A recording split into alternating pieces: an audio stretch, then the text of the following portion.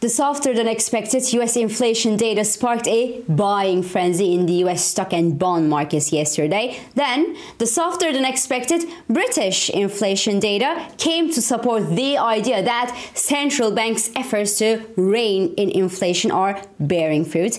Now, of course, the week doesn't end here, and investors will be watching very closely the US retail sales data due today, the big retailer earnings due today and tomorrow, and pray that a road accident in the US politics won't spoil the cheery market mood. So welcome. This is Swissquote's Daily Market Talk.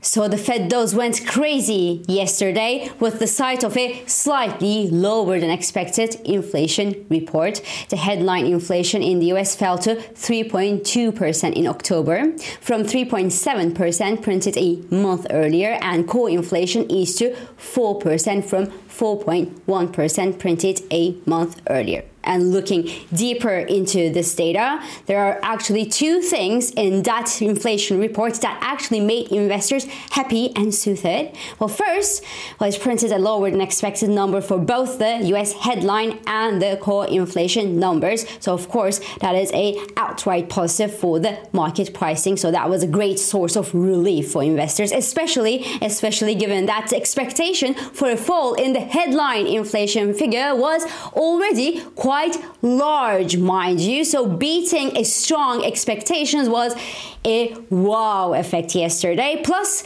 services excluding housing and energy costs, so the so-called super core inflation figure closely watched by the Federal Reserve members, rose only 0.2%, and shelter costs in the US rose only 0.3%, down from a 0.6% advance that was printed a month earlier. So overall, this inflation in the US made the headlines at yesterday's trading session. The soft set of inflation print from the US boosted the Federal Reserve dose, obviously, and cemented the expectation that the Federal Reserve is really done hiking the interest rates. So the US 2-year yield, which captures the Fed rate bets, tanked 24 basis points yesterday to 4.81% level. The 10-year yield slipped below the 4.5% level, and activity on Fed funds futures now gives around 95% chance for a no rate hike in the Fed's December meeting.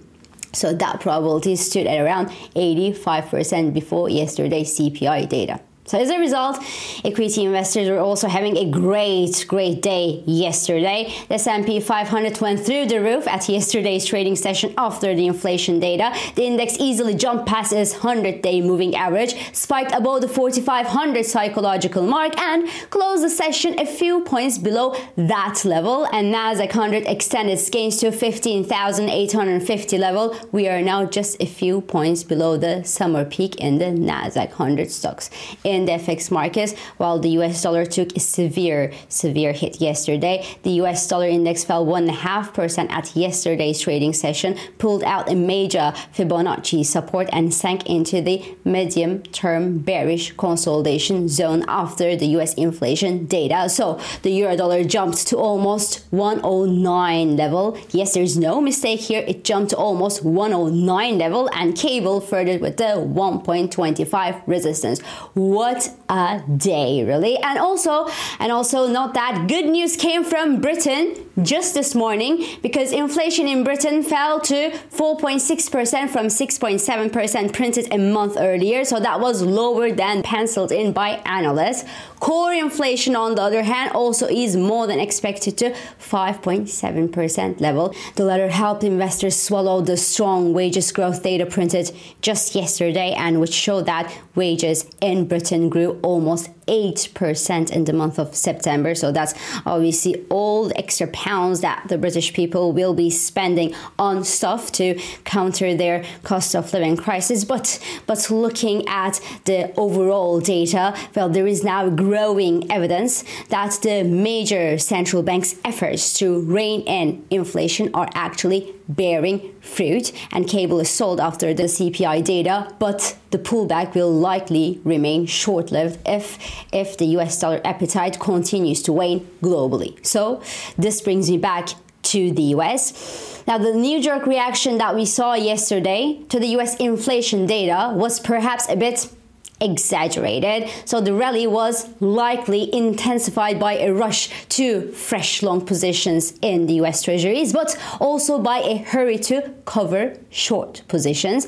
Now, we could obviously see a correction in the US yields following yesterday's big move, as the Federal Reserve members still maintain their position for higher for longer interest rates in the US. But obviously the market position is clear right now. The pricing now suggests a 50 basis point cut from the Federal Reserve by July next year. And the sweet and sour cocktail of softening jobs market and easing inflation will suggest that the Federal Reserve's next move will probably be a rate cut rather than a rate hike. Now, of course, a rate cut in the US also brings along the expectation of somehow slowing economic growth, even though it doesn't look like it from this point in time. And this is why the jobs market loosens, and this is why inflation falls, right? But that doesn't necessarily matter much to investors as the Federal Reserve's rate path, because the Fed's rate path is much more important than what happens to the economy. So yes, ladies and gentlemen, the way is being paved for a potential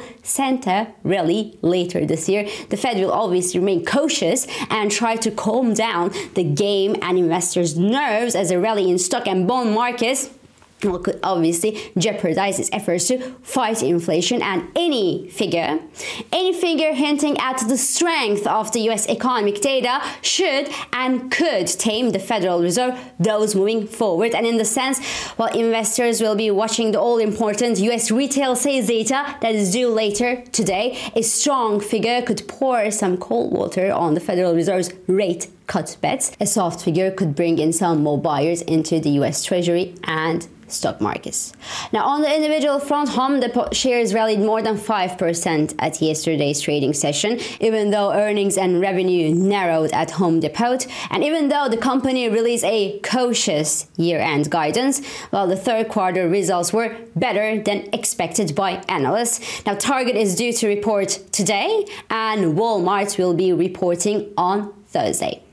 And to add another layer of complexity on top of the economic data and the corporate earnings, the US political scene is also going to impact the pricing in the bond markets in the next few hours and the next few days of trading, as obviously, as you know, the US politicians now try to avoid a government shutdown that could happen by the end of this week, by Friday, if a resolution is not found. So the latest news suggests that the odds of a US government shutdown diminished yesterday, as House Speaker Mike Johnson actually gained more Democratic support for his interim funding plan.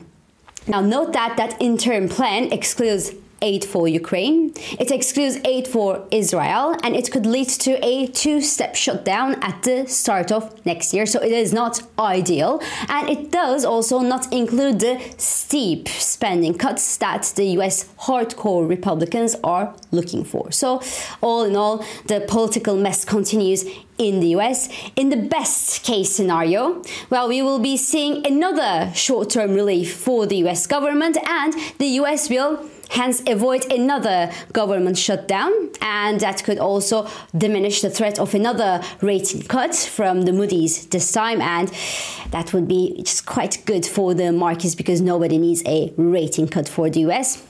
And that could finally help the US bonds remain in bid and support a further rally in the US stocks. In the worst case scenario, however, the US government will stop its operations by the end of this week, and the political chaos in the US will lead to a bounce in the US yields and perhaps solve the equity rally that we've been seeing since a couple of days. So this is all for today. I'm İpek Özkardeşkaya, and thank you for joining me, and thank you for all your beautiful and supportive feedbacks. I hope this episode of Market Talk has been helpful and it has been insightful to you. So please do not hesitate to leave your comments, your reactions and your questions below as usual. And follow us on Instagram, on X, and on LinkedIn for regular market updates. And subscribe, of course, to our YouTube channel for daily market comments. And please do not forget to hit the like button on these videos to let us know that you actually do enjoy them. So I will meet you again tomorrow. And until then, good day trading.